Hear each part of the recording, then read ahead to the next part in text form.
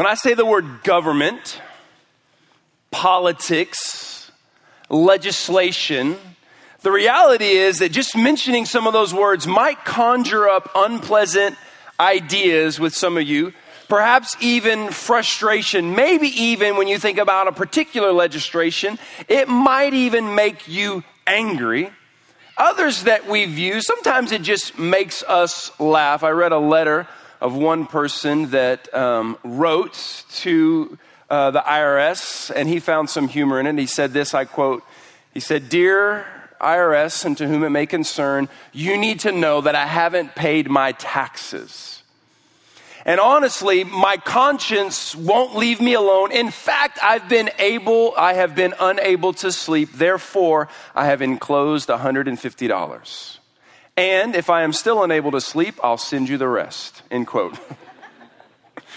Government, legislation, it raises a lot of questions. In this series, we're talking about all manner of difficult issues in our culture, areas where it seems that our culture is lost.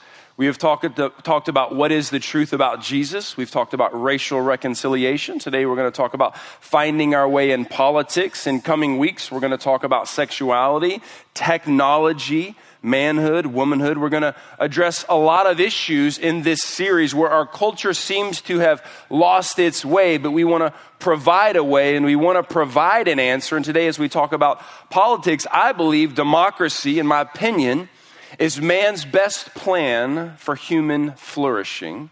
But man's plans are just that. They're man's plans. And we, as followers of Jesus, as I assume most or many of you are, our first and foremost citizenship is in heaven. We are Christians first, and we just happen to be, most of us, citizens of the United States. So we have a dual citizenship. We're citizens of the kingdom of God, but we're also citizens of a country, most of us, the United States. And let's just be honest, at times, it seems really difficult to navigate, how do I be a faithful follower of Jesus and a good citizen? At times, there's conflict. How do we respond when there is an administration or a particular legislation that we just disagree with? How do we respond when and if the government were to ask something of me that is contrary to what God asks of me? How do we keep our allegiances to the kingdom of God, to God first, and be a good citizen? Well, the good news is you and I are not left alone to figure this out. We have God's word. And in this series, True North, we want to give you a compass, because we've said every week, if you have a compass, then no matter where you land, you can find your way out or through that situation. And we have said, Jesus Christ and God's word is our compass. Our compass is magnetized to him, and we follow his ways and his plan. Regardless of what's happening in our world, we find our way not only through it, but out, and can be a light to others. And today, as we discuss politics, we're going to look at God's word in Romans chapter 13, verses 1 through 7. I invite you every week to either bring a Bible or have it on your phone, have it out. We're going to walk through it every week. And Romans 13 follows the first 11 chapters of Romans, and that is well known for being full of doctrine. Hey, this is what's true about God. And then chapters 12 and on tells us, the people of God, well, this is how you live out that truth. So it's not just enough to know what's true, think what's true, but how do you live out what's true? And that's what we'll find today as it relates to politics. So stand with me, if you would, in honor of reading God's word, Romans chapter 13, verses 1 through 7. Paul tells us this: "Let everyone submit to the governing authorities, since there is no authority except from God, and the authorities that exist are instituted by God. So then, the one who resists the authority is opposing God's command, and those who oppose it will bring judgment on themselves. For rulers are not a terror to good conduct, but to bad. Do you want to be unafraid of the authorities? Do what is good, and you will have its approval. For it is God's servant for your good. But if you do wrong, be afraid, because it does not carry the sword for no reason, for it is God's servant," there's a word again, "an avenger that brings wrath to the one who does wrong. Therefore you must submit, not only because of wrath, but because of your conscience. And for this reason you pay taxes, since the authorities are God's servants," there's that word again, "continually attending to these tasks. Pay your obligations to everyone, taxes to those you owe taxes, tolls to those you owe tolls, respect to those you owe respect, and honor to those you honor." Verse 1, "Let everyone submit to the governing authorities, since there is no authority except from God." Lord, today our highest allegiance is to you. You are king over everything, our lives and our land. So Lord, help us today to know how to be faithful citizens of the kingdom of God, but also faithful citizens to the land where we live. In Jesus' name, amen. So as we enter in this today, we're going to walk through what Paul said, and we're going to take his words as God's word, as the truth for our lives. So look back at verse 1, and let's begin to walk kind of in detail in what Paul is telling us here in Romans. So look back at chapter 13, verse 1. Paul says this, what's the next word? Everyone, so there's no exception. Now, you may or may not like what comes next, but Paul says, let everyone submit to the governing authorities. Look why. Since there is no authority except from God. Man. That may lead to a lot of questions. But the good news is, God gives us even some answers. And in verse 1, we learn something very important about government. We may not like it, but this verse tells us an important truth, and it's this, that government is an institution instituted by God. We may have contempt, we may feel cynical, we may not like what's happening, but government is an institution that's been instituted by God. And God founded several institutions. In fact, there were 3. And an institution is something God provided. It's a social structure where people work together for a common purpose to affect the lives of others. And we see 3 institutions. 1, God instituted the family. It's an institution. And we talked all summer about how the family should work in light of God's word. God gave us the church as an institution. We have a series coming up next year where we're going to talk about what is the purpose and how does the church function. And then today we see that government, this is also an institution that God gave us. And God's plan for how to function in all of these institutions are found in his word. And today we're looking at the institution of government. And in verse 1, we hear God's plan that our submission to the government is in effect submission to God. And I know what you're already thinking. Well, wait. What about evil or corrupt governments? What about governments that enact legislation that's immoral? Well, you must already be thinking about the government that Paul served under when he wrote this letter.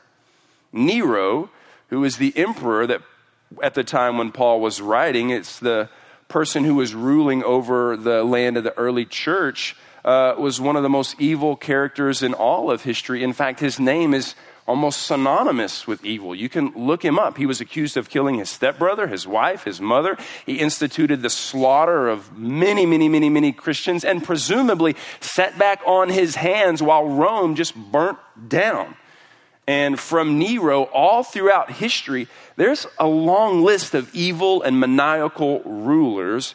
The question then we have to ask ourselves is, does this verse then give us any exceptions to our submission when there's evil or corrupt leaders? Well, look back at verse 1, and if you can find an exception, tell me, because I've read it a bunch, and I don't see any. God doesn't give any exceptions. Why? He tells us clearly, no government has ever existed that didn't exist but by God's permission and by his authority, that governments are an institution instituted by God. Now, that's a tough pill to swallow. Amen? So does that mean that God approves of evil policies? Does God approve of corrupt leaders? Is God just okay with immoral legislation? Good night, no. Read the rest of the scripture. The Bible tells us that God is infuriated by evil policies. He's angered by immoral acts and legislation and corrupt leaders. God is furious about it. But he allows it. And so if we find ourselves under unrighteous leaders whose legislation is an affront to our fellowship of Jesus, what do we do? Do we just submit? Are you saying, Ray, regardless of those who are in power, I'm submitting to them? I don't want you to hear my words. My words don't bring you life. My goal every week is to point you to God's word, because his word brings life regardless of the circumstances. So I want God to speak for himself. So let's just keep unpacking what Paul says, because he's going to tell us more. Look at verse 2. Paul says, so then, because there's no authority except from God, verse 1, so then, the one who resists the authority is opposing God's command, and those who oppose it will bring judgment on themselves. Why would Paul say that? Well, because he already said in verse 1 that we're in subjection to the government because there's no authority except by God. No authority exists except from God. So to resist the government, in effect, is to resist God. And I know what you're thinking. Man, does it ever get better? No, it gets worse. Keep reading. Verse 3. For rulers are not a terror to good conduct, but to bad. Well, that doesn't seem true in our land because there's evil rulers. Well, he's talking about an ideal picture, but we live in a broken world. Verse 3. Do you want to be unafraid of the authorities? Do what's good, and you will have its favor. Now look at verse 4. And in verse 4, you're going to find two phrases that are repeated that are highly important to our understanding. Look at verse 4. For it is God's servant. You might want to underline that. Your translation may say minister. We preach from the CSB here. For it is God's minister for your good. But if you do wrong, be afraid, because it does not carry the sword for no reason. For it is God's servant, there's our word again, an avenger that brings wrath on the one who does wrong. This word God's servant, or as I said in your translation, minister, it's really, really important. Paul tells us twice that not only is the government established by God, but it's also his servant. And this word is really, really interesting because it's used in other places. This is actually the same word that we get out of Timothy, where we get our word deacon, diakonos. It's the same word, servant. So what Paul is saying here is that the government is to be the deacon of God, the servant of God. That's what it says. So governments knowingly or unknowingly serve the purposes of God. And God, listen to me, can get the job done even through godless or corrupt leaders, because God is sovereign over all. God has the power to install and dispose of earthly kings because he's the King of kings. And God doesn't stand idly by, wishing and hoping that his will comes about. And throughout history, God has used both good people and evil people to accomplish his will in the world. Just think back through biblical history. God raised up Babylon in order to discipline Israel for their sins and bring them back to repentance and life with him. Think about Pilate and the leaders of the Jews who crucified Jesus. They were allowed to come into authority by God. Pilate, who sanctioned the execution of Jesus, only took his earthly throne because God allowed it. And all of those serve God's purposes of Jesus dying for the sins of the world. If you remember, Jesus said, no one takes my life, I lay it down. But God accomplished the salvation of the world through what? A corrupt government. And every ruler will be accountable for his or her sins. They are ultimately under God's authority. We don't always know why God would choose to allow them to exist, other than the Bible says he is good and he does good. And we must remember, man, government is a gift from God. If you have ever watched the news and seen mob rule, if you've ever seen total lawlessness, then we are grateful for the governments, many of them who keep a cap, not perfectly, but keep a cap on the evil of the world and restraining evil, even though imperfectly, is a gift of God to us through the government. And listen, we all know governments, they can go terribly wrong. And that's because no government is absolute. They are not sovereign. They are under God's sovereignty. And God never approves of evil, but evil exists. And so you may be thinking, well, then why? Why does he permit unrighteous people to hold office? Why does he allow evil rulers to ascend an earthly throne? Why? I don't know every reason. I honestly don't. But I've spent 22 years in his word, enough to know that I trust his character, and I trust his plans, and I trust his purposes. And I look back through the nation of Israel, and all throughout the nation of Israel, they were his people, and he wouldn't let them go, but repeatedly, their hearts turned after another. And I don't know if you've ever felt it in your life, but I have. Man, I'm prone to wonder, Lord, I feel it.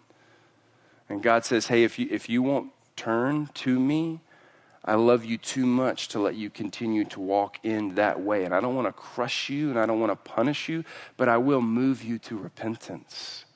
And I will move you to your knees, and I will move you to a place of humility where you say, you're my only God, and I've turned to others, and I've looked to other kings, but I want you as my king. And so on our election days, I not only actively vote, not only vote my conscience, what I believe God's word says to be best, but I also pray, and I say, God, please, don't give us a leader that our wondering hearts deserve in this moment. Because we don't always know what we want. And we certainly don't always know what we need. But God is good enough, and he's sovereign, and he refuses to allow his people to stray from his love and his protection. And all of his actions are to serve that end, to call people back to himself. Righteous or unrighteous governments, they serve the purpose of God advancing his mission on earth. And that's part of what we're learning here. And Paul's going to tell us more here in verse 5 and 6. Look at what he says. Therefore, because they're God's servants that we just talked about, therefore you must submit, not only because of wrath, but also because of your conscience. So Paul is saying, I'm going to call you to a respectful spirit to submit to the laws of the land. Verse 6, so pay your obligations to everyone. Taxes, I know you love that word. To those who you owe taxes and tolls. No, excuse me, back to 6.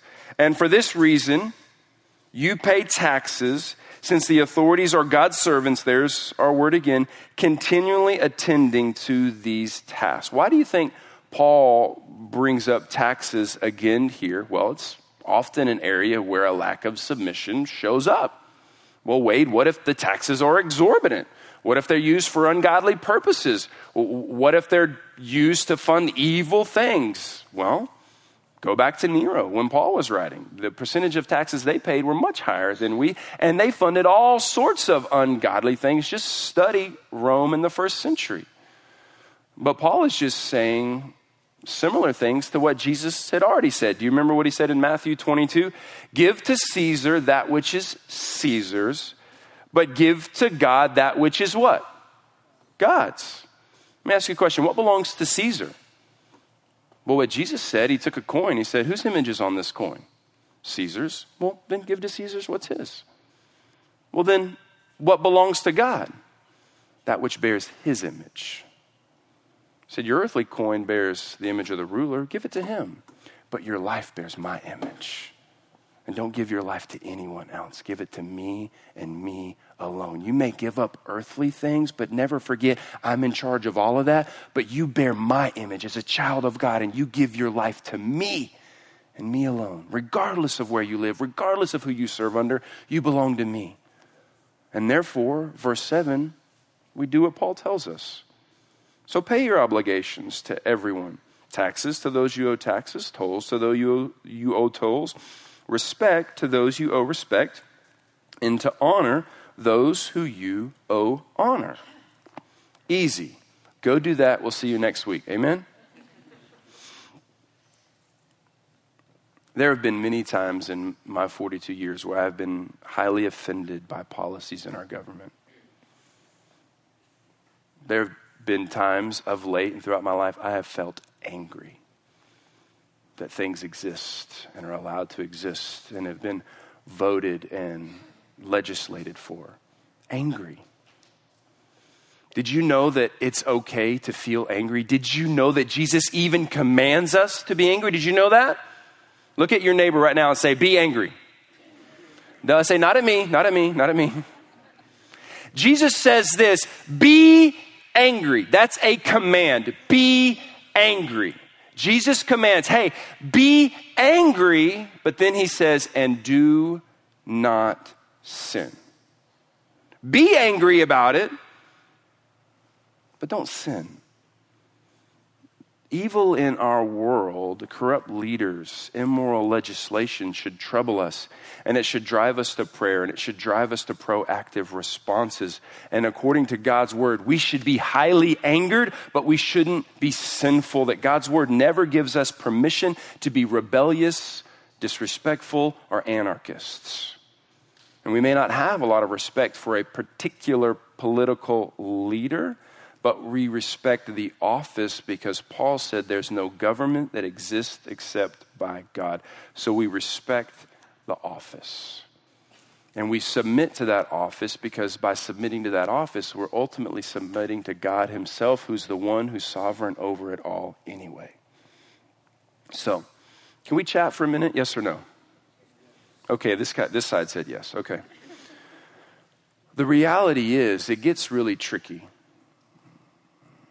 And it may be tricky in the future that even though the government is God's servant and we're called to submit in that text, there may be times where a conflict is so serious that we can't, that submission to the government and submission to God become mutually exclusive. That I'm called to do something by the government that is in direct contradiction to what God commands me to do, and I can't do both.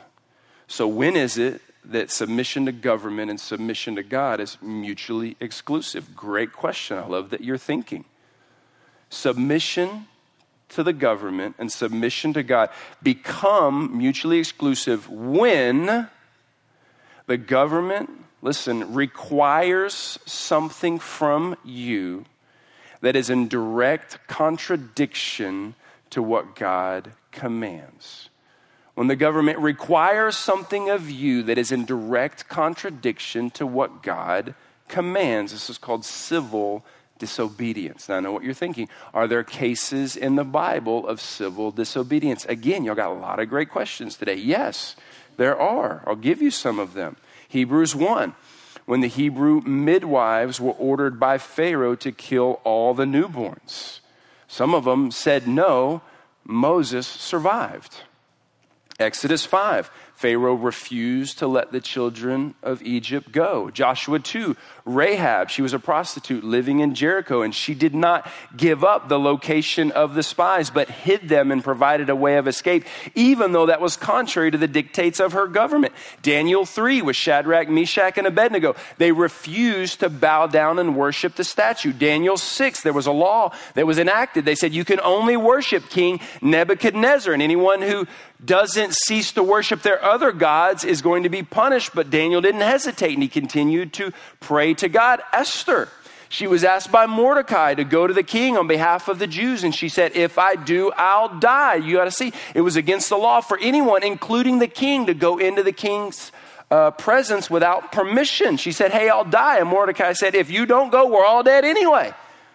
So she broke the law and she went to save her people. Matthew 2, the Magi came looking for the newborn king, and they were told by King Herod, hey, if you find that newborn king, tell me where he is. And the Magi didn't. In fact, they were told by God in a dream not to go back and tell him. Civil disobedience.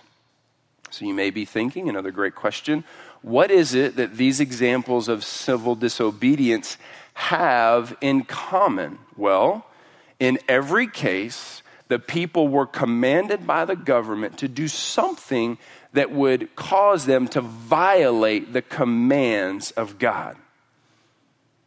In every case, the government commanded something of them that would cause them to violate the commands of God. And hey, when this happens, we say, I obey God not man. And in these moments, as a Christian, we may not be able to obey both God and man, but even though we can't obey God and man, submission to the government is still required. Well, wait, are you saying two different things? No, follow me.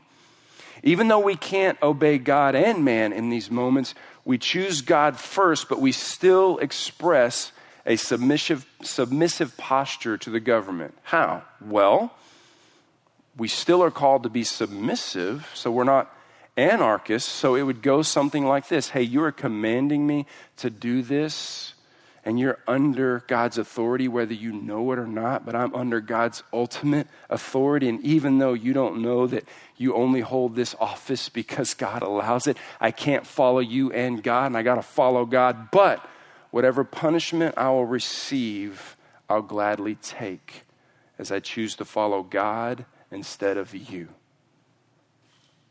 That's how you do it.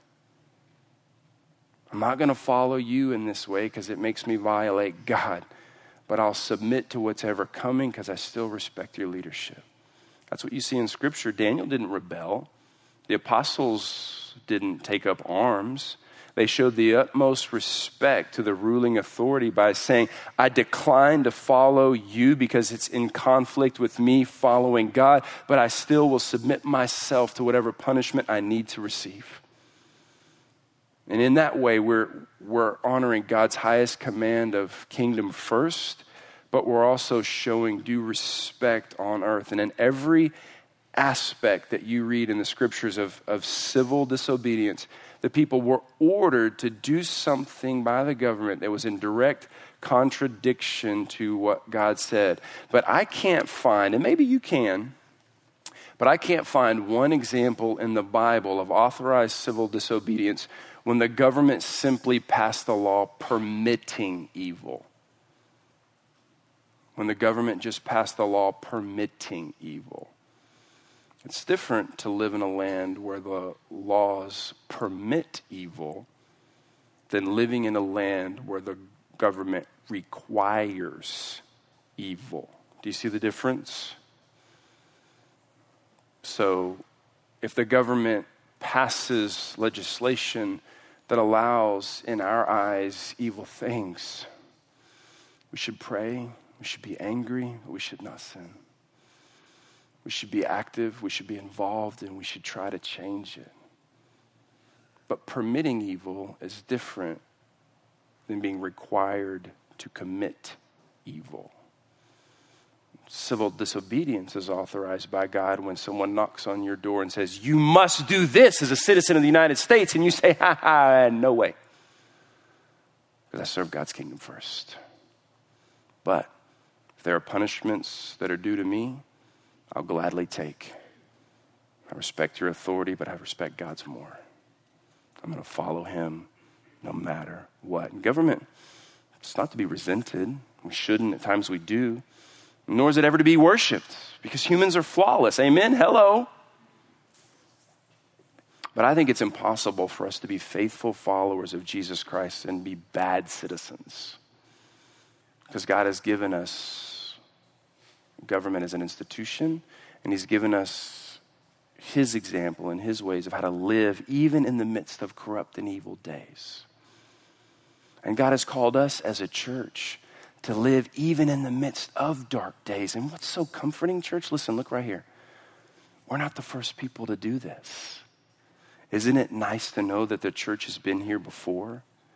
And all throughout history, in the midst of difficult days or corrupt administrations or evil legislation, the church has thrived. And the church has flourished. And when people have tried to stomp her out, they've only purposed to then make her expand all the more. The church has been its best when the days were the darkest. Because people are looking for a light. They're looking for hope. They're looking for answers. And the reality is, any of us, all of us, we should repent of any political allegiance that's higher than kingdom allegiances. Because political parties will never be the answer that our country needs. The church is the answer that our country needs. And so our loyalty is not to a red elephant or a blue donkey. It's to a slain lamb. And you and I, as his people, we've been given God's command. And it's go make disciples. Regardless of the day, regardless of what's happening, go do that. And that's an area right now in our day where civil disobedience rises up even for us. We're going in October to a place where the government says it's illegal to share the gospel. What do we do? Oh, well, I can't tell those people about Jesus. I'm sorry. No, we go. I remember the first time I went to an area where it was similar to that, and I was standing in a cafe, and a local pastor came up to me, and he said, hey, you shouldn't go. I'm like, why? He said, you got a lot at stake. You're risking potentially your future, and it's difficult and it's dark, and I don't think you should weigh that kind of risk. And I said, hey, those are the kind of risks I want to take, because if we don't go, who will go? And 2/3 of the world's population have still yet this day to hear about Jesus. And if we don't go, we should go. And he said, man, I think you're taking a big risk. And one of the worst things that could ever happen to our church is that someone go and they get imprisoned or even die for the sake of the gospel. That could be financial obligations, legal obligations. We shouldn't risk that. And I looked him straight in the eye and I said, that's not the worst thing that could ever happen. The worst thing that could ever happen is we become so comfortable and so self-centered and so grateful for what we have that we're willing to not risk it in order to go to those who don't. And then become comfortable. And then the legacy that we pass on to the next generation is one of navel-gazing and comfort. I don't want that. That's the worst thing that could ever happen. And I would grieve. I don't know that I would ever be whole if someone went with us and lost their life or was imprisoned. But that's not the worst thing that could ever happen. The worst thing that could ever happen is that we refuse to say kingdom first. God's ways first. God's ways best. That would be the worst thing that would ever happen. And you know what? We're going to live in a land where we might have administrations and legislations that are better than others. And there are legislations that I would love to see overturned and overruled. I would love to see different policies in our land. And we should take part and use our voice in helping those things happen. Be as active as you can in every way that you can. But never forget that the hope of America is not any political party. It's the gospel. And so what do you do when there's evil legislation that goes against your moral compass? You pray for God to overturn it because he's sovereign over all authority. What do you do when the government requires something of you that goes against God's commands? You say, kingdom first, but I'll take what's due me here because I'm not a citizen of this place anyway. This world's not my home. And if Jesus suffered, I'll gladly do it with him.